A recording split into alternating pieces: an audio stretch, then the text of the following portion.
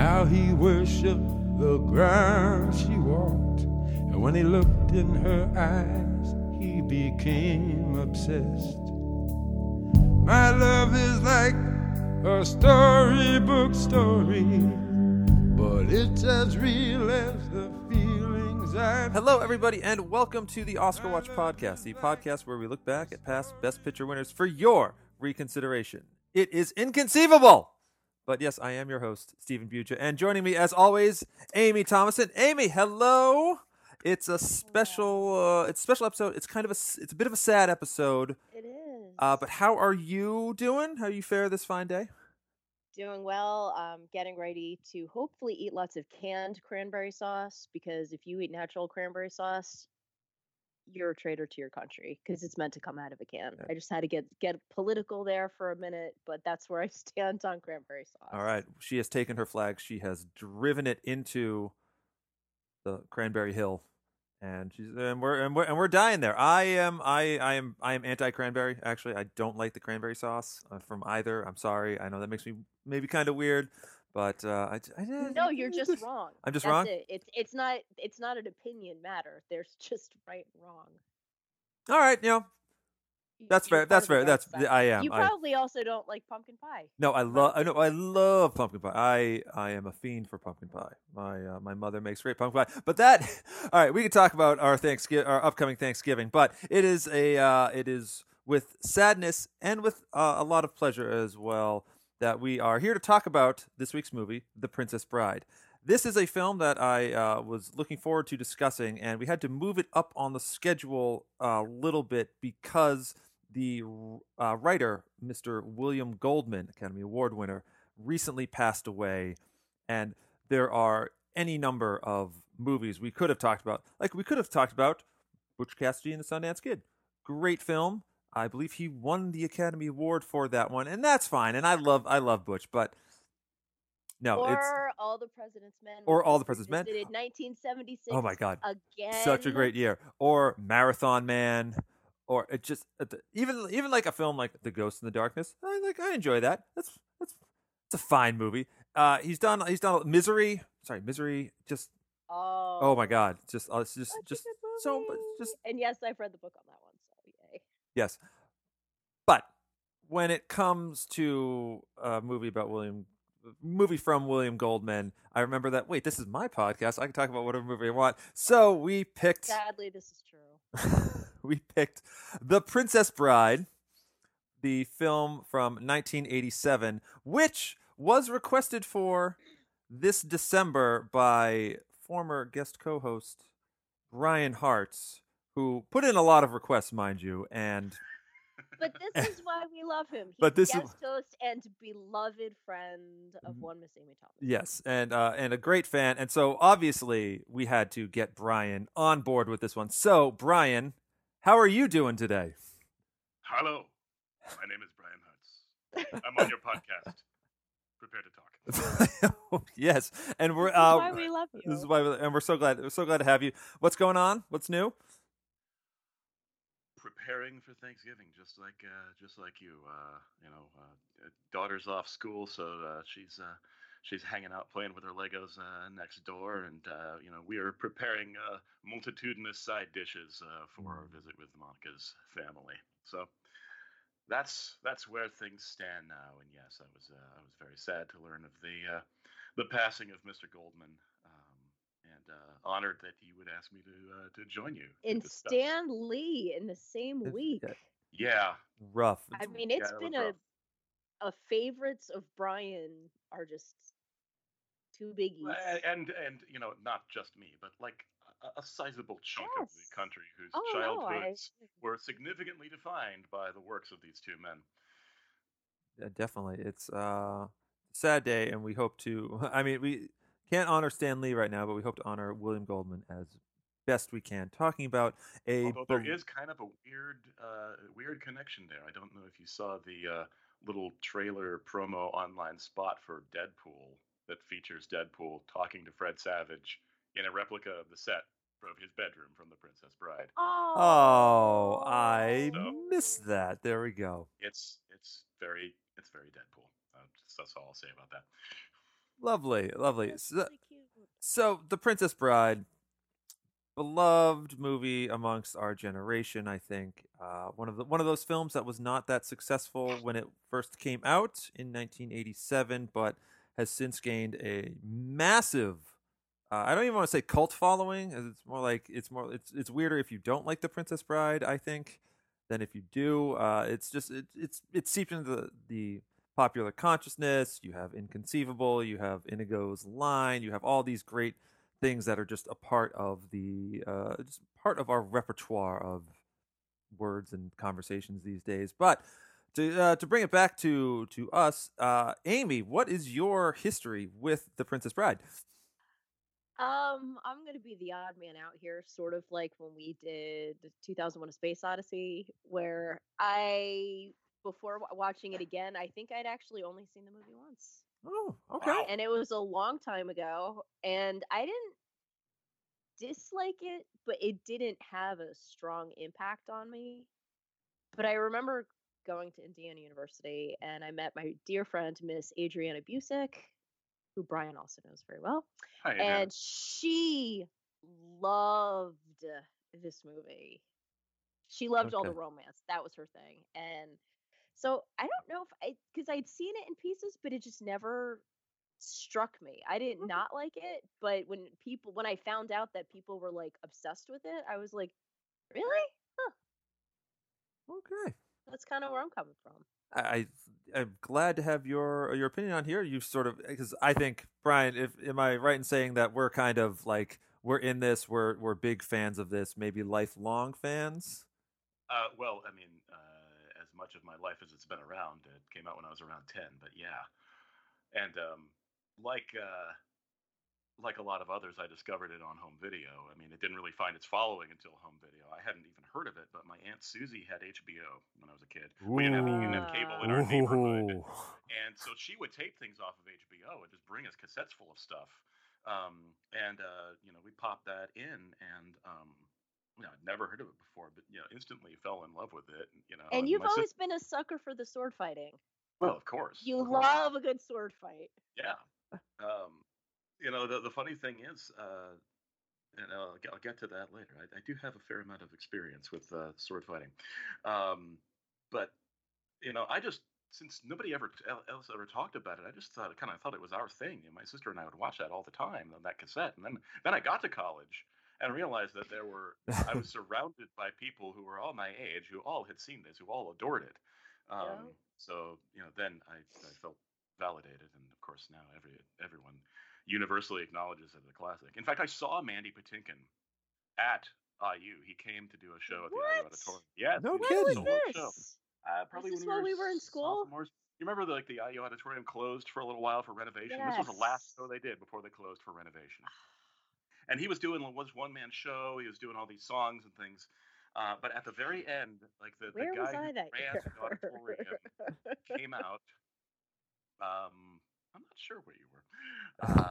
This you could have was seen what it. year? Probably 99 or 2000. But the guy who ran the auditorium came out to say thank you to him right at the end of the show. And Mandy says, "Wait, every time I visit a college campus, there's one thing I have to do." And he goes out in the middle of the stage, and he crouches down into on guard position. He says, "Hello, my name is Inigo Montoya. You killed my father.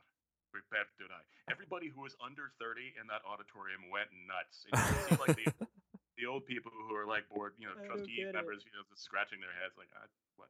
I just came here for him singing the funny Broadway songs. So Yep. that was a very special experience, and I think it speaks to the fact that it's very much a film that's defined our generation. Well, it's funny because Think so, Zach, my husband, who's 7 years younger than I am, didn't know who like Mandy Patinkin was, and I know him from all of his theater stuff. I'm like, hello, he was Che and Evita, like Secret Garden and Yentl. He's I like, got into that all the other way around. It's like, oh wait, you mean Inigo from the Princess Bride was in all that? Oh, that's cool. Yeah. Same here. Seeing Mandy Patinkin as not Inigo was a very distressing period. I'm like, oh, this is very different man. He sounds different. What is going on? And I understand that's what acting is, but I was I I think we had an old VHS copy. We may have actually bought the VHS when they were like still selling it. They were super expensive, but we would watch this movie all the time. This is to me, this remains one of my sick day movies. If I am like down with the flu and I don't have anything else to do, this is before like the kid and whatnot. I'm like, I'm gonna watch Princess Bride because it makes me feel good, and I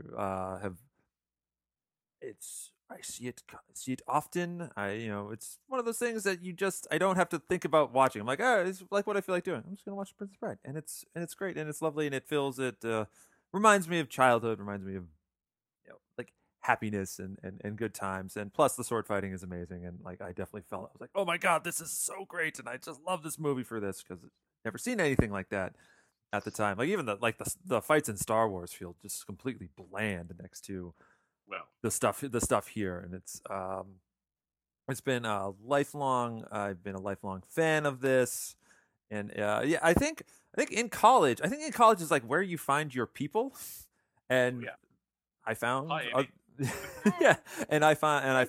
found some people who really enjoyed The Princess Bride, and then you go online, and then like everybody's talking about The Princess Bride, and it almost kind of it feels like it ruins the magic just like ever so slightly. You go, but man, I really like that movie. Why does everybody else gotta like the movie? But then you grow up and go, you know what? I'm glad everybody gets to enjoy this. No, but if you were like I was always very possessive about things that I really truly loved, that I considered them mine. And I remember there's this girl that she's not listening to the show, but I grew up with her. I'd known her since like kindergarten, and I never really liked her.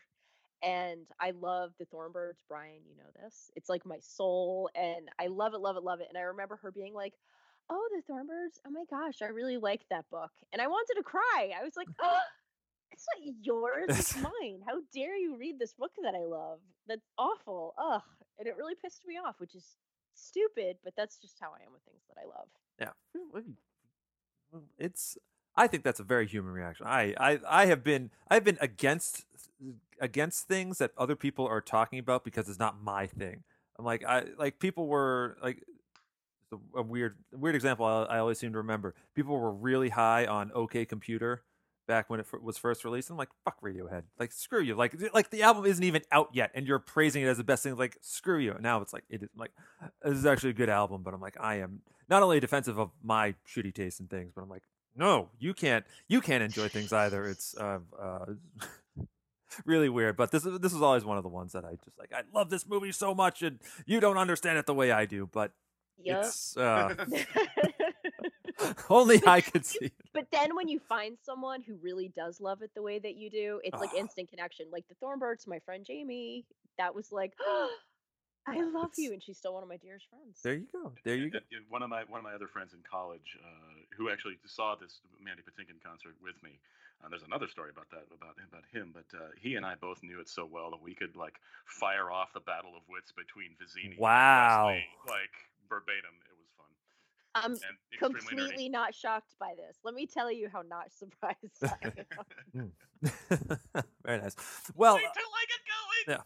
Well, we're gushing a lot about The Princess Bride, but the world back in 1987 was a very different place, and they were not so big on The Princess Bride at the time, but it did manage to sneak in at least one Oscar nomination at that year's award. So we're going to take a quick break and discuss that when we come back. So stick around. Happens, but I do want to talk about another movie, The Princess Bride, which I don't know if you're aware of this, but on Monday it's the 30th anniversary of that film being released. And that's a big favorite for a lot of people. In fact, my brother named his son after Wesley, the lead character that Cary Elwes played. Named him Andre the Giant on No, but he should have named him Andre the Giant. That would have been a great name for a kid. Hi, I'm Andre the Giant Kimmel. What was Andre like? I mean, we touched on this once when you were here before. I was here 10 years ago. I heard that, and tell me if this is true, that when you first met him, you ran in fear. Yes. That's true? Yes. Really? The largest human being on the earth was in front of me. Yes, I was petrified. And you're just like, I got to get out of here. What do you do with that? How did he react? Was the sweetest. You found that out when you came back later? Yeah. And how did he kind of express that sweetness with you? We were freezing cold in the middle of this forest riding horses in the rain, and I didn't have an overcoat for some reason. And he just came over. He's always hot. Oh, like in a tank top when we'd be in big guy, yeah. Nordic wear. And he just put his hand on my head, and his fingers came down to here, and warmed my head with his hand. Wow. It's like a mice and men. Literally. You're lucky you got out of that alive.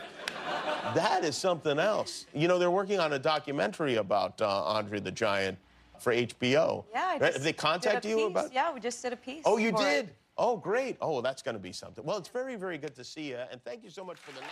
We have previously discussed the 60th Annual Academy Awards with former co-host Matthew Marchetti, which means, of course, that we get to open up the field to our current hosts right now. The big winner that year was The Last Emperor, the Bernardo Bertolucci film, which I believe one of you thoroughly enjoys. Which one would that be?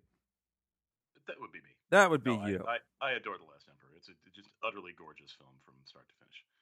It is. I recall going through my notes and listening is that I respect the hell out of this movie, and I see why it won Best Picture because it checks all the boxes.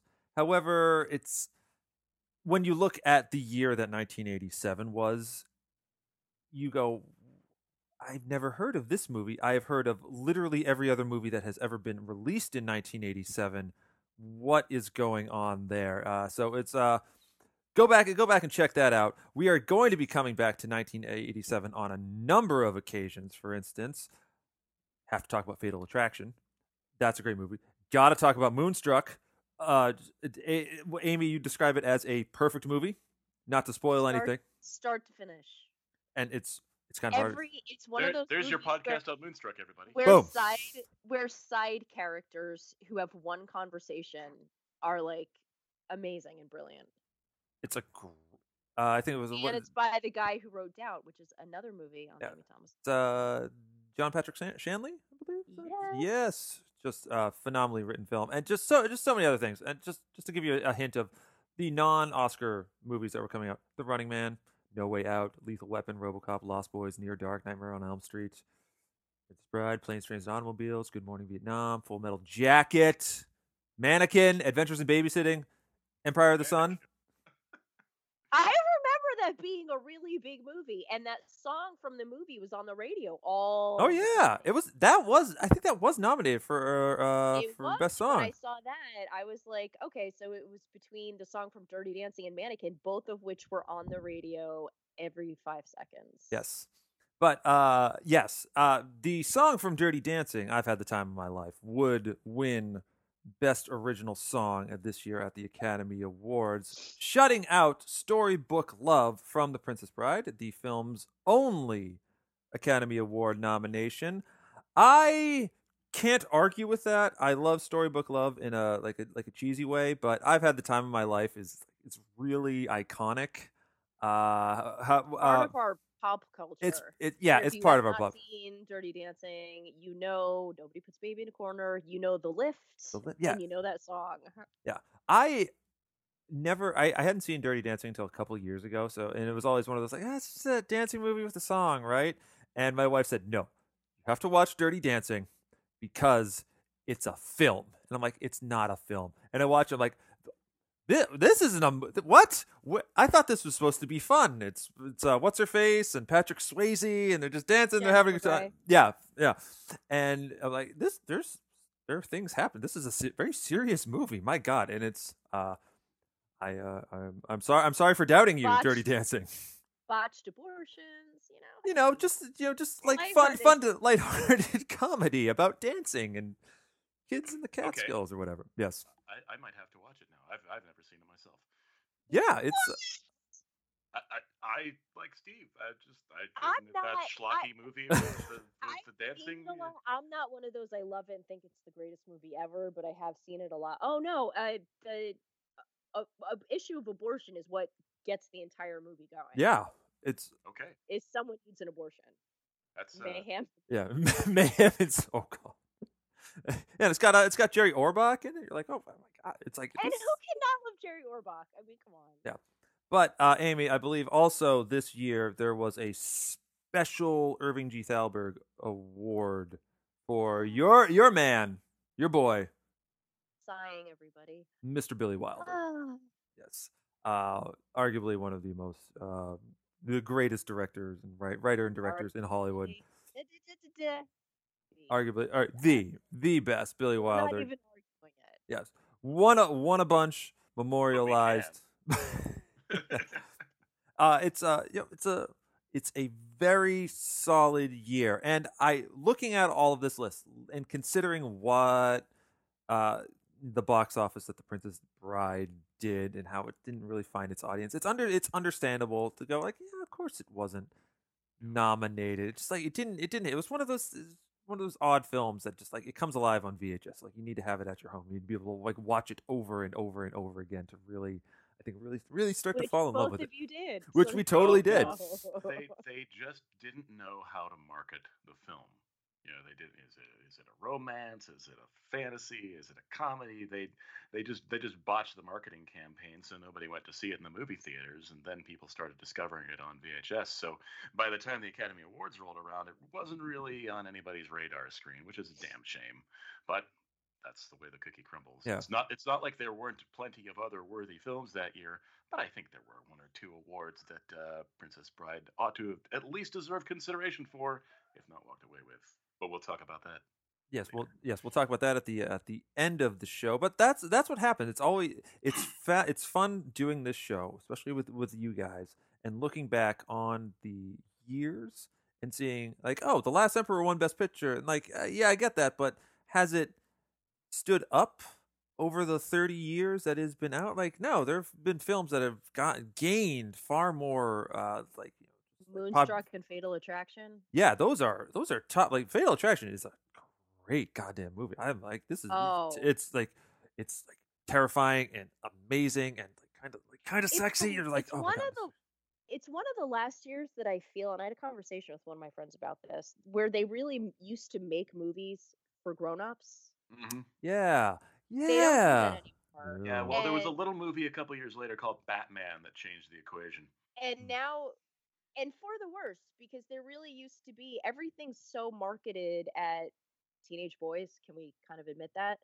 And they don't make movies for grown-ups anymore. Like a 15-year-old is not going to see, or like is not going to see Moonstruck. Moonstruck is for grown-ups. Furthermore, they're making the movies for 15-year-old boys in China. And Fatal Attraction is a movie for grown-ups. It's not, there's sex in it, but it's not so graphic that it's supposed to just be titillating to young men. You know what I mean? And I think that's really sad. And every time I watch Fatal Attraction and Moonstruck, I thought it's sad that they don't make movies for grown-ups anymore. Yeah. Or when they do, those films get shuttled into, oh, that's just the Oscar bait category. Right. It's like oh, this movie's trying to, like, this is the best picture winner. I want the best popular film winner over here, and it's a bunch of crap. But like, yeah, even a film like Broadcast News, that screenplay is on fire. That is it's James it's James Phillips. It's incredibly well written. It's like, oh my God, hilarious, but also for grown-ups. Yeah, also for grown-ups. Yeah, it's you know what I mean? Like, yeah, like 18-year-olds aren't going to go out and see that, and you have an actress like Holly Hunter who's attractive, but she's not like hot. She's not showing off. She's wearing like turtlenecks and 80s suits. She's not wearing sexy clothes and seducing people. It's all a battle of the wits. Yeah, we had a mannequin for that year. Yes, we did indeed. And well, we can talk about it in 1987 till the cows come home, because again, it's a very good year. We discussed it before. We will discuss it in the future, but we're not here to discuss that. We are here to discuss The Princess Bride, and we're going to do that right after this.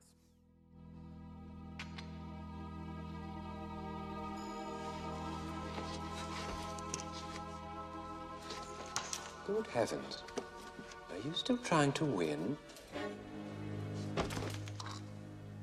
You've got an overdeveloped sense of vengeance. It's going to get you into trouble someday.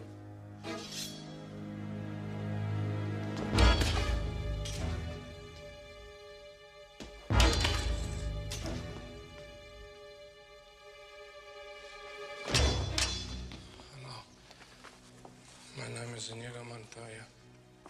You killed my father. Prepare to die.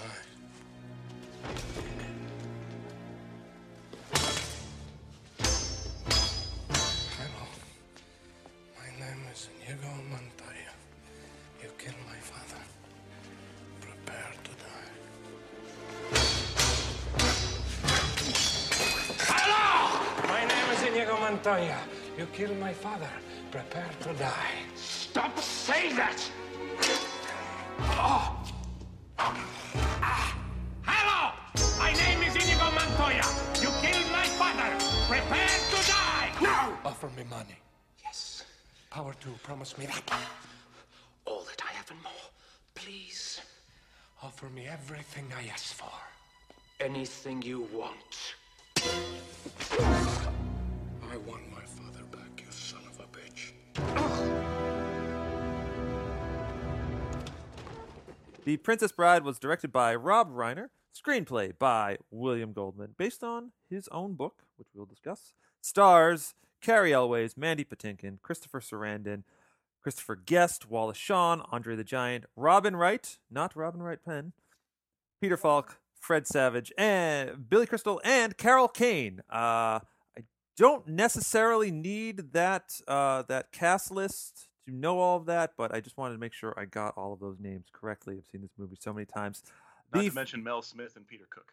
And Mel Smith and Peter Cook as the clergyman? The impressive clergyman. The impressive clergyman. Now, I believe, Ryan, you have read the book. So we always have to ask, how does the book differentiate from the movie, and how does it stand up as an adaptation of the book? I read the book after I'd seen the movie probably 30 or 40 times, and the shocking thing is how incredibly faithful the movie is to the book. I mean, William Goldman adapted his own book, and what's different is really sort of the packaging around the story. William Goldman in the book invents this framing device where he himself, as William Goldman, or a fictional version of himself, is hunting down this old book he remembered from his childhood by S. Morgenstern. Spoiler alert, there never was an S. Morgenstern. I thought there was for years after seeing this movie originally. I hunted for that book. This was before the internet had easy answers for everything. But in any case, so he invents this whole fictional frame where he finds a copy of this old beloved book from childhood and realizes that his father had been cutting out all the boring parts, because there are a lot of boring parts. So he has all this snarky commentary about how, well, you know, S. Morgenstern gets into these Florinese politics for a while. I'm just going to skip that and get to the interesting part. And totally reframes that in the movie in an arguably even more effective way with the framing device of the grandfather and Fred Savage. Because it's something that is a little snarky and a bit sort of cynical, much more in the vein of the guy who wrote, you know, Butch Cassidy and the Sundance Kid, becomes this heartwarming interplay between the boy and his grandfather. Still, though, playing around with the idea of, well, we're just gonna skip parts here and there and play around with the conventions of storytelling and interact with the story. But other than that, I mean, almost everything is like right out of the book. I think you know, one of the only differences is, like, instead of the Pit of Despair, he had something called the Zoo of Death, where Wesley had to fight a whole bunch of different animals, and probably for budget purposes, they reframed that to the Pit of Despair. Yeah, that would be fun, but okay, all right. It totally works in the film. Totally yeah, it really. I just love that. From an adaptive standpoint, just one of the best that there's ever been. Okay, I have not read the book. I have the book somewhere in this mess, and I haven't read it because I don't want to ruin the movie. I suppose, and that's weird because, like, it's based on the book, but I did, so I never did the research as to, like, how much of an adaptation this is, and it's very faithful. I'm like, I'm gonna have to check this out now. Also, a Zoo of Death, that hooks me right there.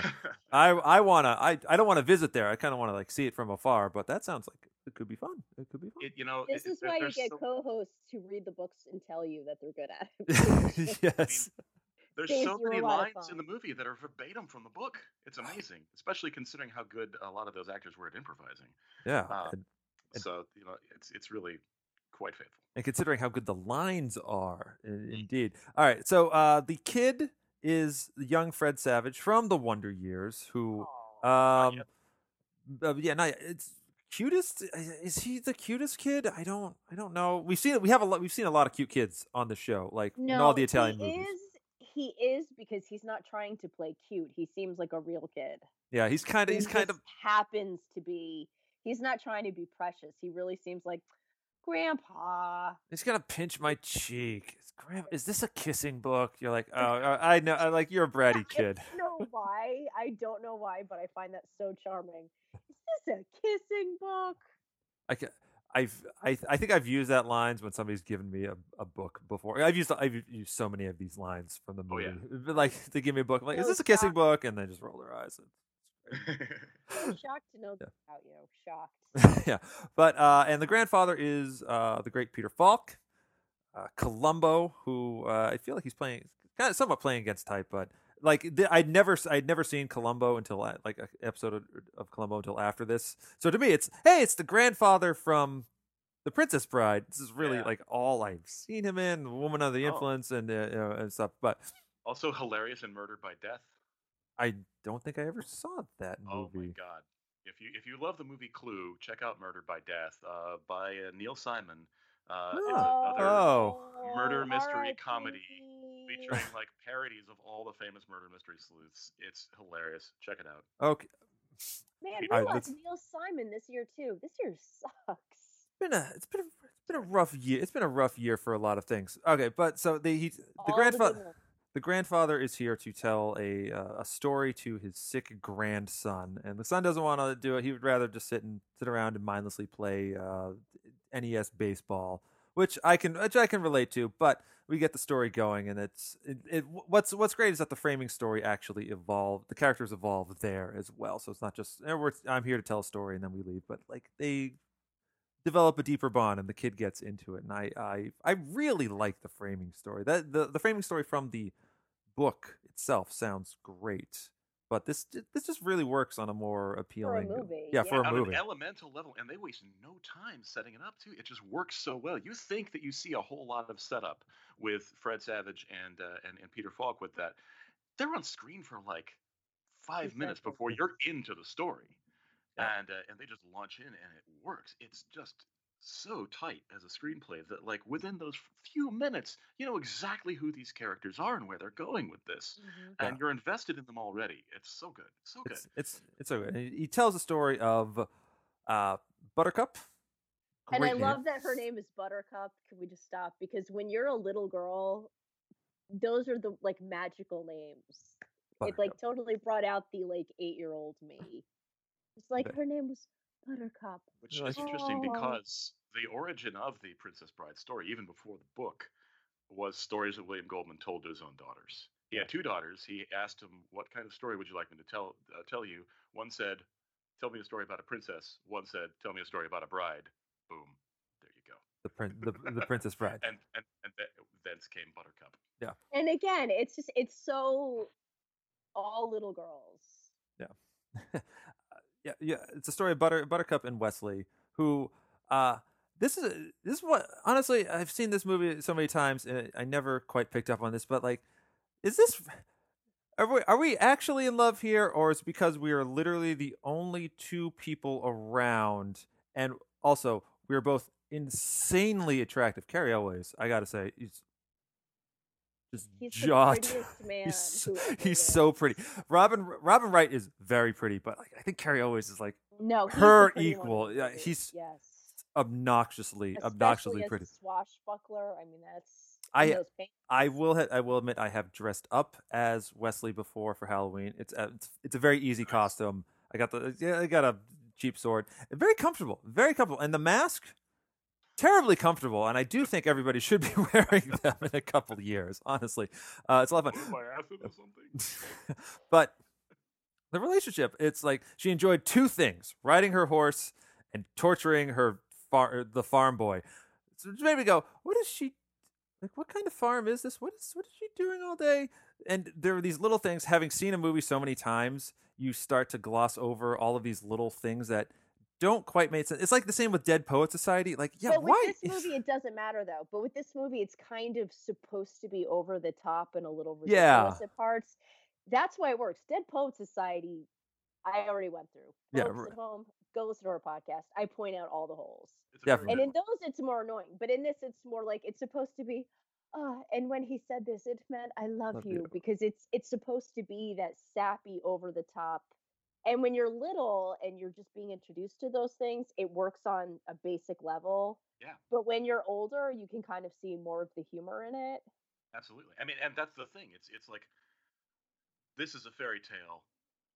What kind of farm is it? Where are her parents? It doesn't matter. It's a fairy tale. You And know? she's a commoner though, but she's also a commoner. And like I said, the fact that her name is Buttercup is just Yeah. yes, Right. this is silly.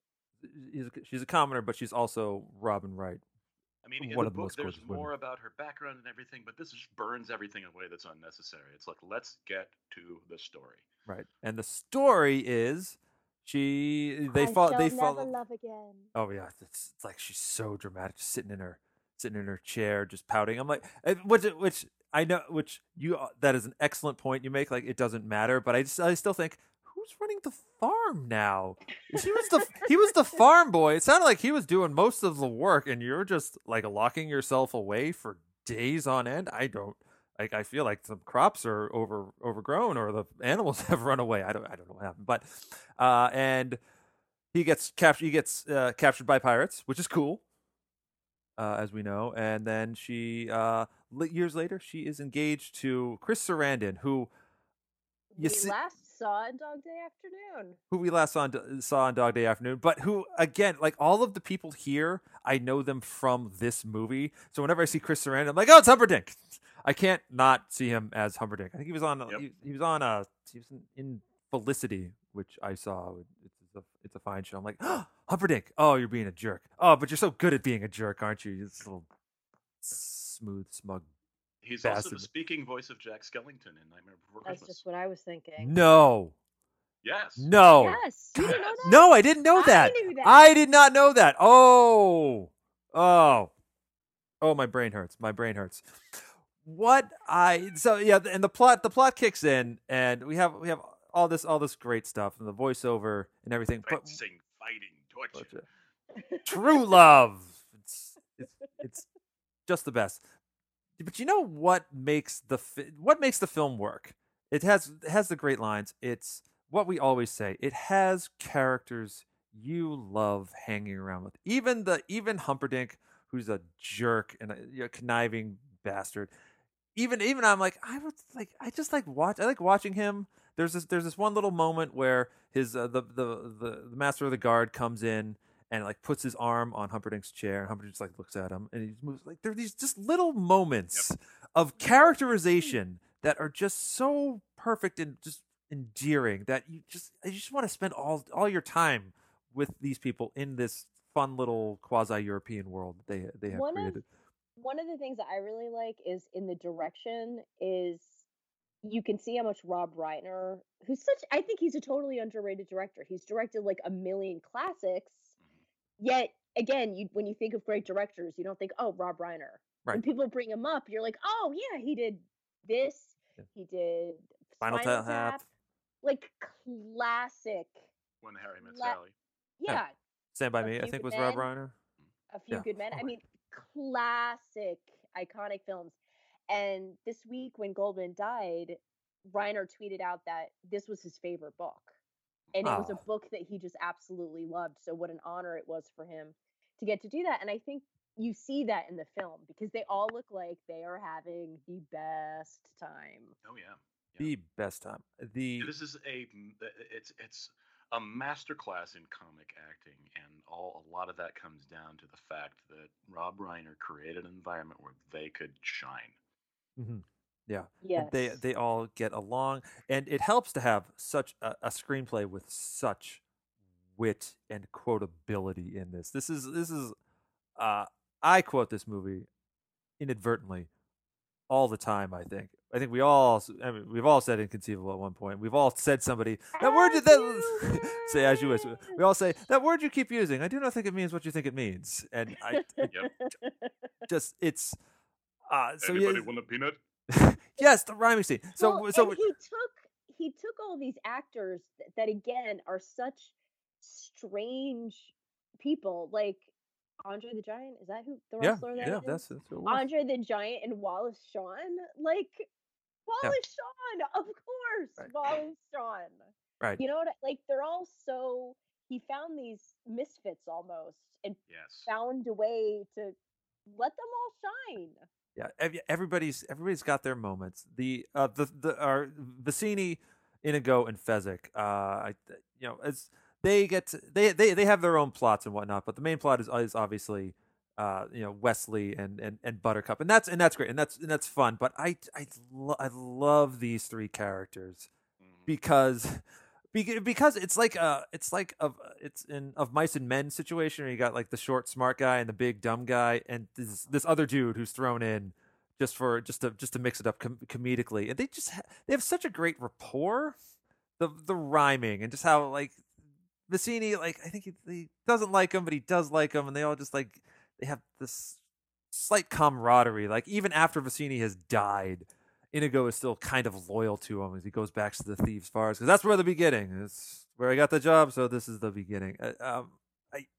And their banter, just the banter back and forth. We're here to honor William Goldman. He wrote an amazing screenplay. Were all these lines basically verbatim from the book? Like many of them were. I was shocked at how many lines I found when I was reading the book. I'm like, oh my god, that's made it straight into the movie. How many times does that even happen? I love that.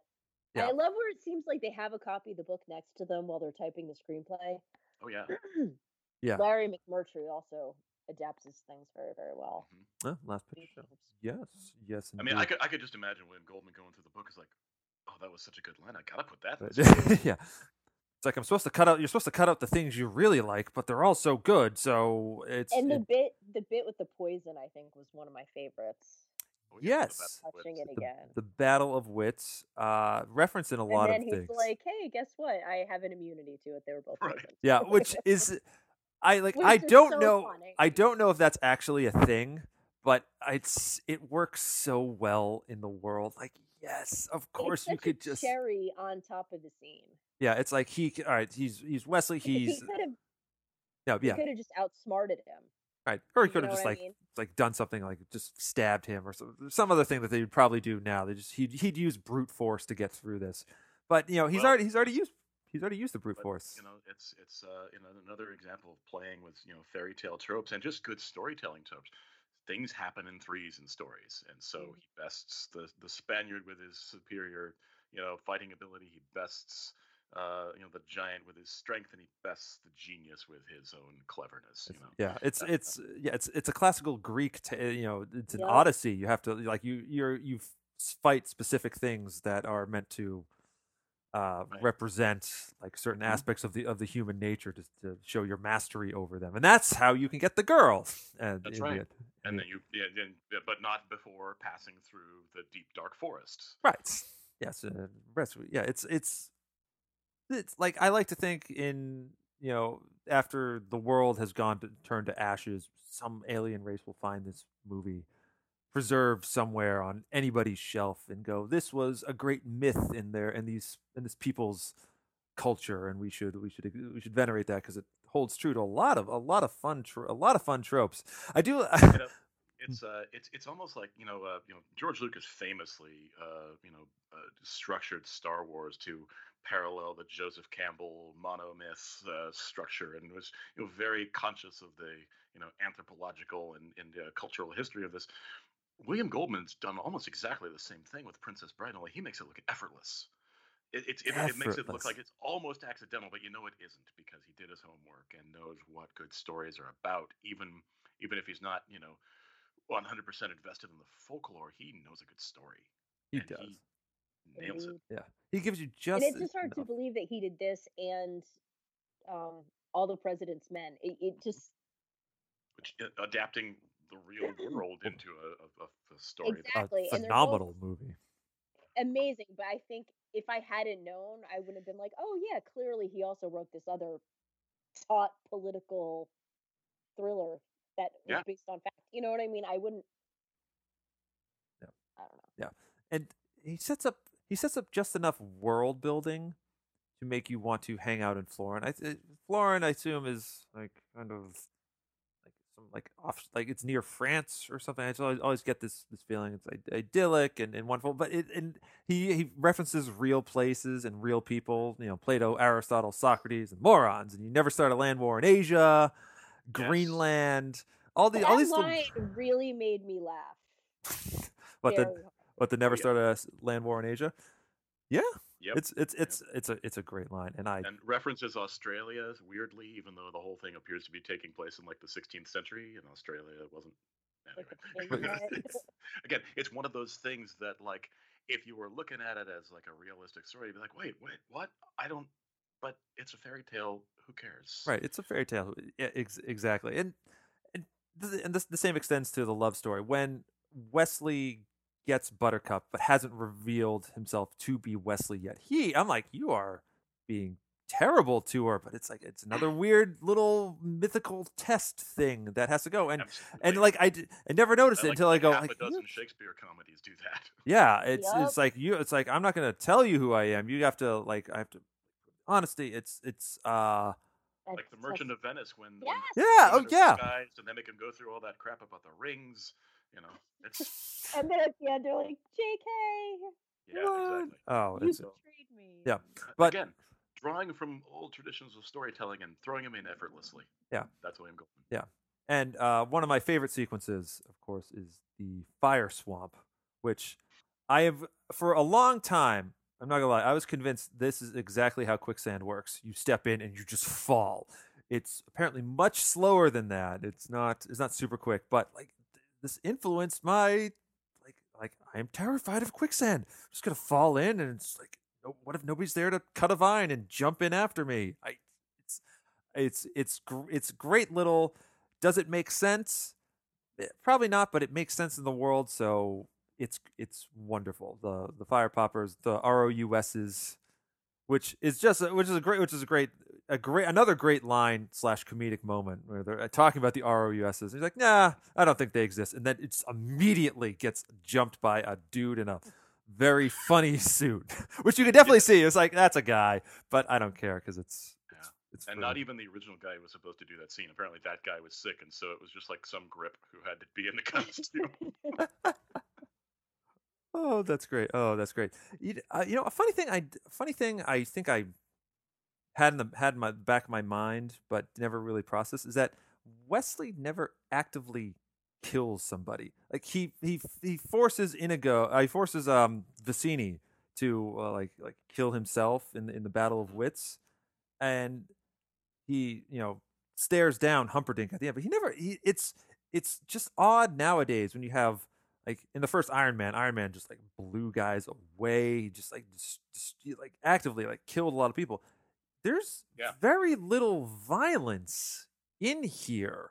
The Vicini, Wesley dies mostly dies at one point, and Count Rugen are the only people who die. So it's like 2-ish, and it's just very different from the hyper violent films that we have nowadays. And I'm wondering what that are boring. Yeah, so I'm wondering how do we lose something like this where our heroes can actually not kill anybody and are all the more heroic for it? His movies, as we talked about on our break, are not designed for adults anymore. They're designed for young boys who get off on quick violence, lots of blood, lots of guts, lots of blowing up. Yeah. We do like that, and it's well. I think also it's the whole thing's gotten culturally confused. I mean, obviously this is channeling fairy tale tropes of the chivalric hero who is kind and noble and will not willingly harm someone who doesn't deserve it. Inigo and Fezzik are both henchmen of the real bad guy, so they don't get harmed. No. It's the truly evil people who get their comeuppance, and that's it. That's the way it works in the old stories. But at some point in the last a little while in pop culture, we've confused quote unquote gritty and dark with maturity, and I think nothing could be further from the truth. Because this is quite a bit more sophisticated than any number of movies in which the hero unceremoniously blows away hordes of faceless henchmen.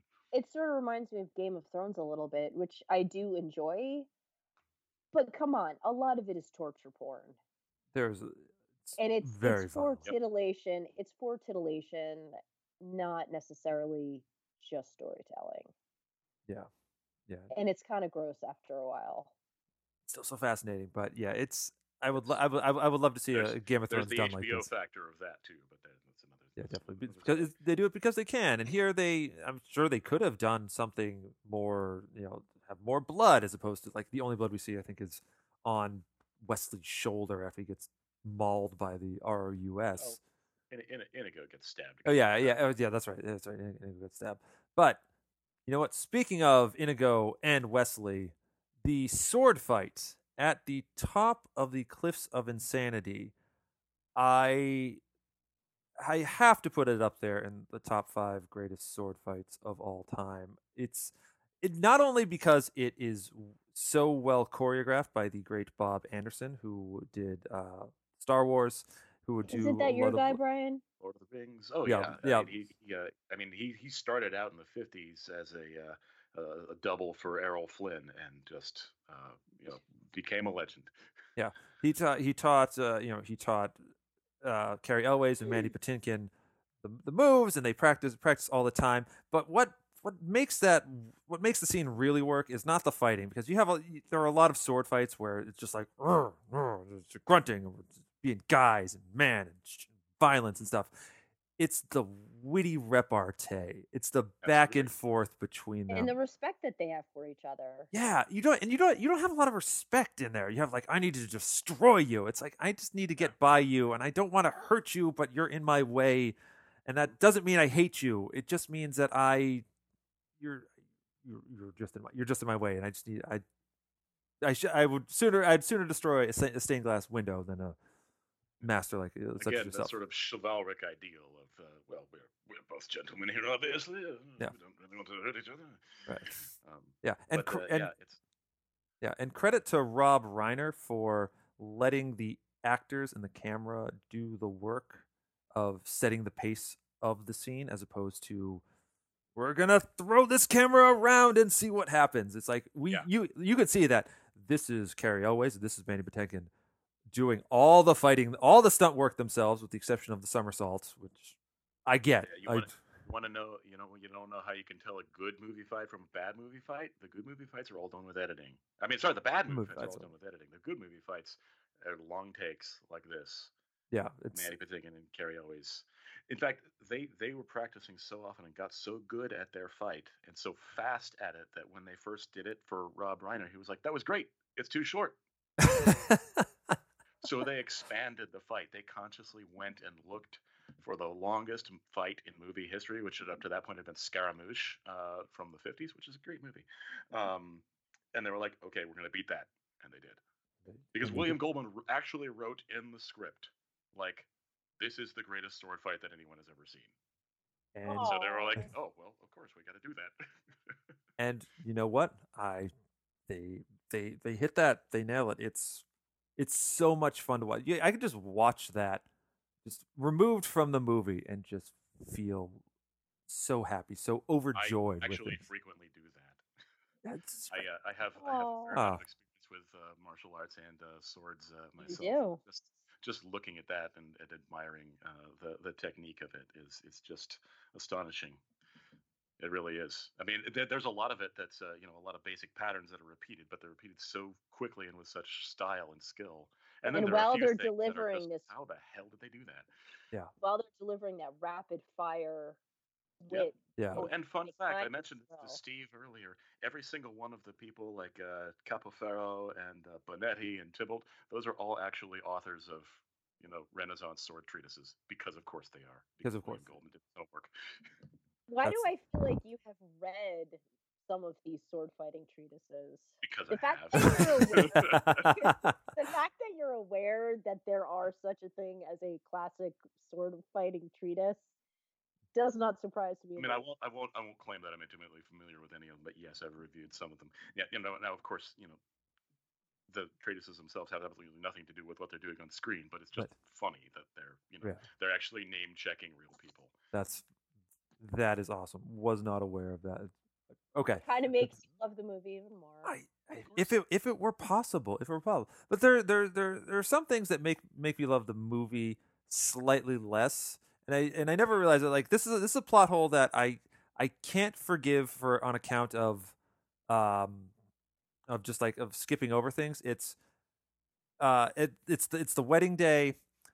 Fezzik has found Inigo in the thieves' forest and is nursing him back to help. And Fezzik tells Inigo all about the existence of the six-fingered man, the man in black who is actually engaged to Buttercup's true love. Basically spelling out the entire movie. And I was like, there's no way you could know that in the movie, and I just have it's fine, I get it, but it's always bothered me just ever so slightly that they just like, and yeah, Fezzik just explains everything just to get everyone caught along, and I understand that it is just to get everyone caught up, but it feels just so odd. It's a shorthand. It's a great shorthand. It works because William Goldman and Rob Reiner and the actors make it work, but it's still just a little bothersome that they just gloss over this, like, because it gets the entire third act of the film going, and it gets glossed over. I was wondering, how do you guys feel about that? Did you ever notice it, or you notice it and just go, I don't care? Maybe he picked up some scuttlebutt from the other members of the Brute Squad. Who knows? No, but honestly, it's not something that's ever bothered me before. I seen get the it. movie twice. Yeah. Okay, it's I mean, I know that there are a lot of films that make that mistake. That characters suddenly have knowledge that they have no reason to have other than to move the plot along. But in this case, fairy tale. I don't mind so What much. are you gonna do? Yeah, it's a fairy tale. It's like, yeah, and it works because you're like I'm in it. I'm following the plot, but I just want to know what you guys are going to say next because I love you so much. It get taken. Because so much of it works, and because he gives himself a slight out of the fact that we're playing around with this narrative, like that the boy is asking questions, like, well, wait, who killed Humperdinck, and all this, playing around with our expectations. It gives a little bit of wiggle room, for a few other things not to add up.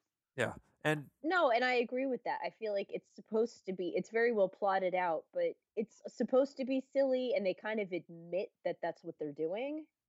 Yeah. So it's like, okay, sure, whatever.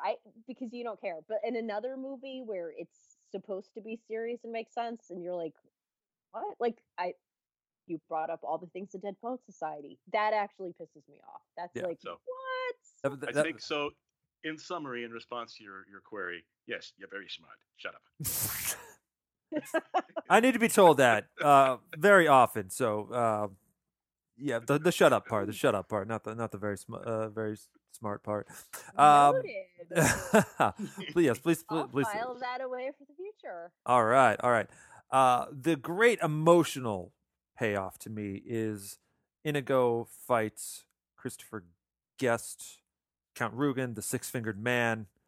I'm thinking about it now, and I'm getting chills up my spine. Just the way Inigo persists, he overcomes getting a knife in his gut, getting stabbed in the shoulders, and the way he says, "Hello, my name is Inigo Montoya. You killed my father. Prepare to die." Over and over, and his final words is offer me money, yes. Offer me power, yes.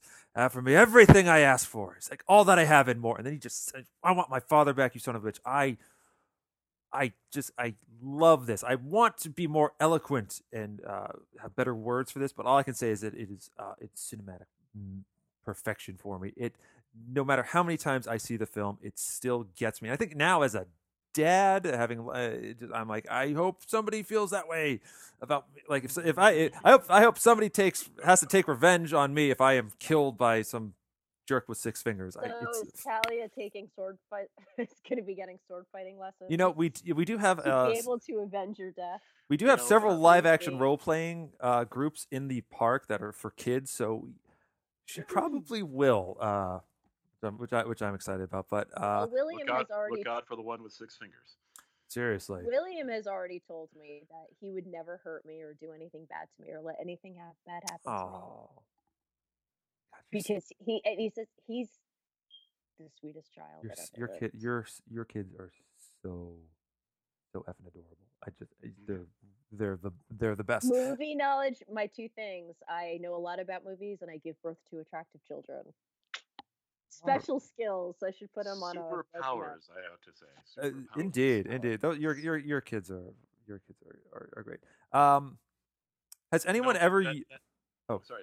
What you said made me think of what Mandy Patinkin said about this movie, and he said when he initially talked to Rob Reiner about the movie, he asked like, "What's the center of this movie?" And he just said, "True love." It's every one of these characters pursuing what true love means to them. And so for Inigo, it's his love for his father. For Wesley and Buttercup, it's their romance, and for the boy and his grandfather, as you wish. oh, Rob oh, Reiner. the ending. That makes me love you even more. And I already love him. Well, there you are. Brian's getting a little emotional. Yeah, we already. get a Oh, my friend. Yeah. We're My all dear parents friends. now, so we can all relate to that last moment. Yeah. A great ending. It just the way he turns and smiles, like, oh, Peter Which Falk. is different from the ending. I didn't know this until I was watching some of the special features on the brand new Criterion edition of The Princess Bride. Which, if you don't have it, you should get it. Not You got paid it, like the day not it came paid out. by Criterion for this. Oh yes, of course. But the original ending was supposed to be like after the grandfather leaves, like the boy opens up the book again and starts rifling through the pages, and like he sees like all four of them on their white horses out their window waving at him. I'm like, boy, am I glad they went with the ending they did, because it was perfect. Just the ending is the ending is perfect, and that feels a bit too much like the ending of Labyrinth. Just where they're all like all of your friends are here, and like, okay, all right. Brian, have you? Now we're getting on a movie I've seen. Yes. 1,000 times. Oh, we're gonna talk about that just for funsies one day. Brian, just real quickly, have you ever used the "To the Pain" monologue to destroy somebody before? Like, I wish. I'll have to keep that in my back pocket. I have, however, officiated a wedding as the impressive clergyman. Oh, of course you have. That's great. Of course you The have. whole voice, Oh. marriage. Yes, my one of my good friends requested that I start with that to fake everybody out, and I nearly gave her mother a heart attack. You remember Lisa? Lisa? Yes. Yeah. Oh, Because that's great. her mother had not seen the movie and had no idea what we were doing. I think had I gone on a second longer without letting everybody in on the joke, she probably would have risen out of her chair and throttled me. All right. That makes you're so endearing. I want to hang out. I want to hang out with you so much. So all right, we're running out of time, guys. The Princess Bride was only nominated for one Academy Award that year. Did not win. Should it have been nominated for more? And if so, what should those have been? Amy, start with you. I'm thinking possibly Best Supporting Actor for Mandy Patinkin. Mandy Patinkin. Okay. Any technical awards, or we'll just nah. No. Okay. I Brian. would not put it as a contender for Best Picture Would not or put it. director or any of those, because that was a tough year. It's a great field Especially that year. and it's going up against movies that I 1,000% love. And that are are 1,000% great.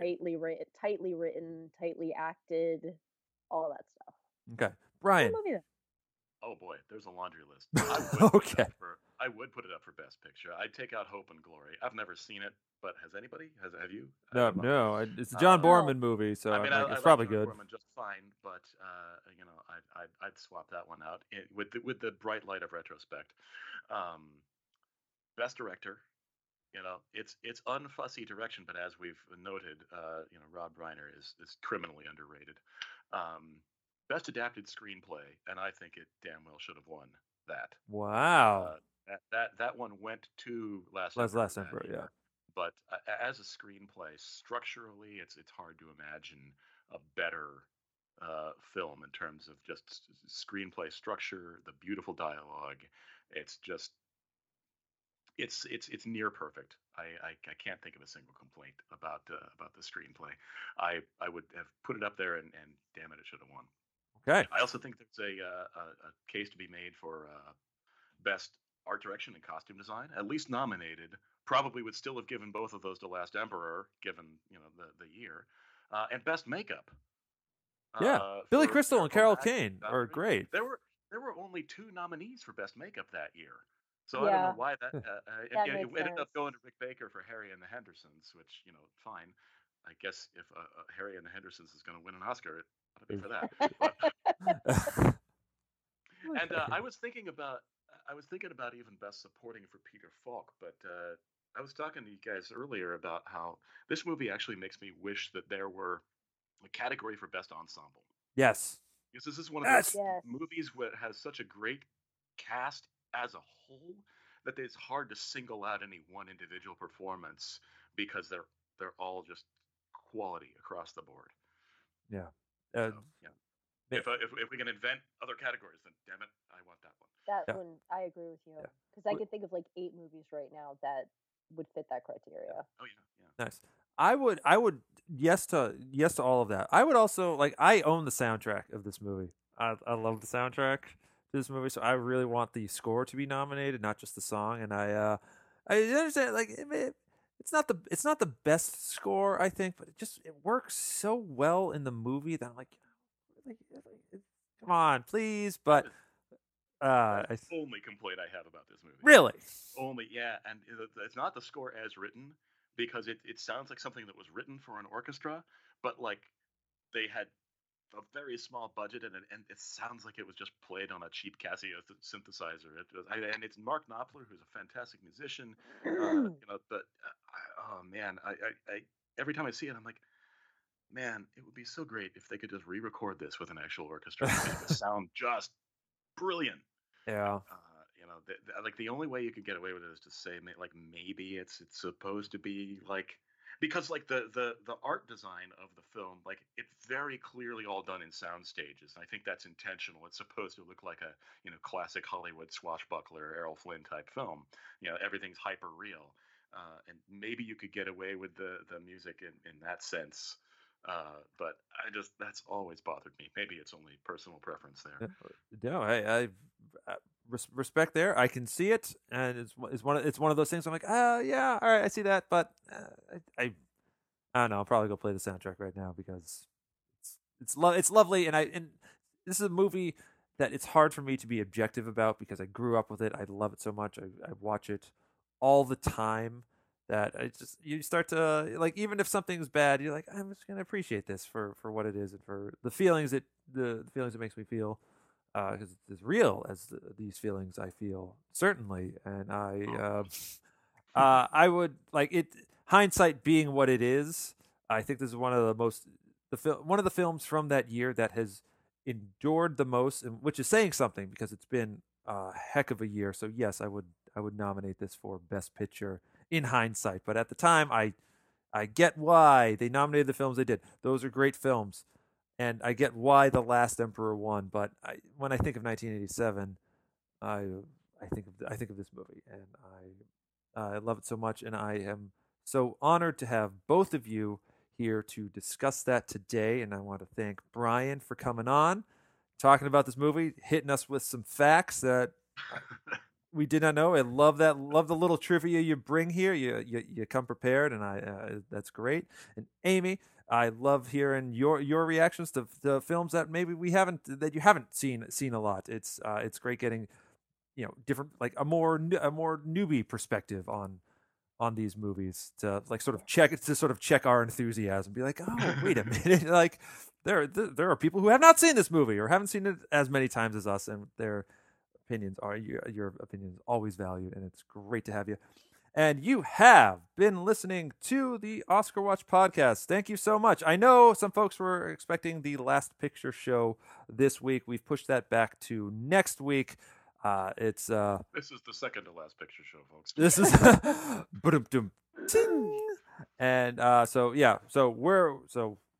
keep listening in all the time. If you like what you've heard, if you agree or disagree with any or all of us, please write in to OscarWatchPodcast@gmail.com, and be sure to find us on social media. Last Picture Shows next week. Brian, where can folks find you if they want to, if they even can? Oh No. well, yeah. Actually, I think I'm about to be reviving a blog that I used to write about film music. Very Uh, nice. Oh, Go to cinematicmusic.blogspot.com. You'll find a bunch of really Blogspot. old stuff there. But I think in the very near future you're going to see some new content there. So yes, it's a Blogspot blog. It's very early 2000s, but hey, whatever. Oh, that's wonderful. Cinematicmusic.blogspot.com. The blog is called Music from and Inspired by. Oh, you heard it, folks. Go there, check it out. Please do. Help Brian. Support Brian. He's the best. One day he will have my job. And until next time, we'll see you on the red carpet. Thanks, everybody. Thank you. This love was stronger than the power so dark a prince could have within his keeping. His spells to weave and steal a heart within her breast, but only sleeping. My love is like a storybook story, but it's as real as the feelings I feel. My love is like a storybook story, but it's as real as the feelings I feel. It's as real as the feelings I feel.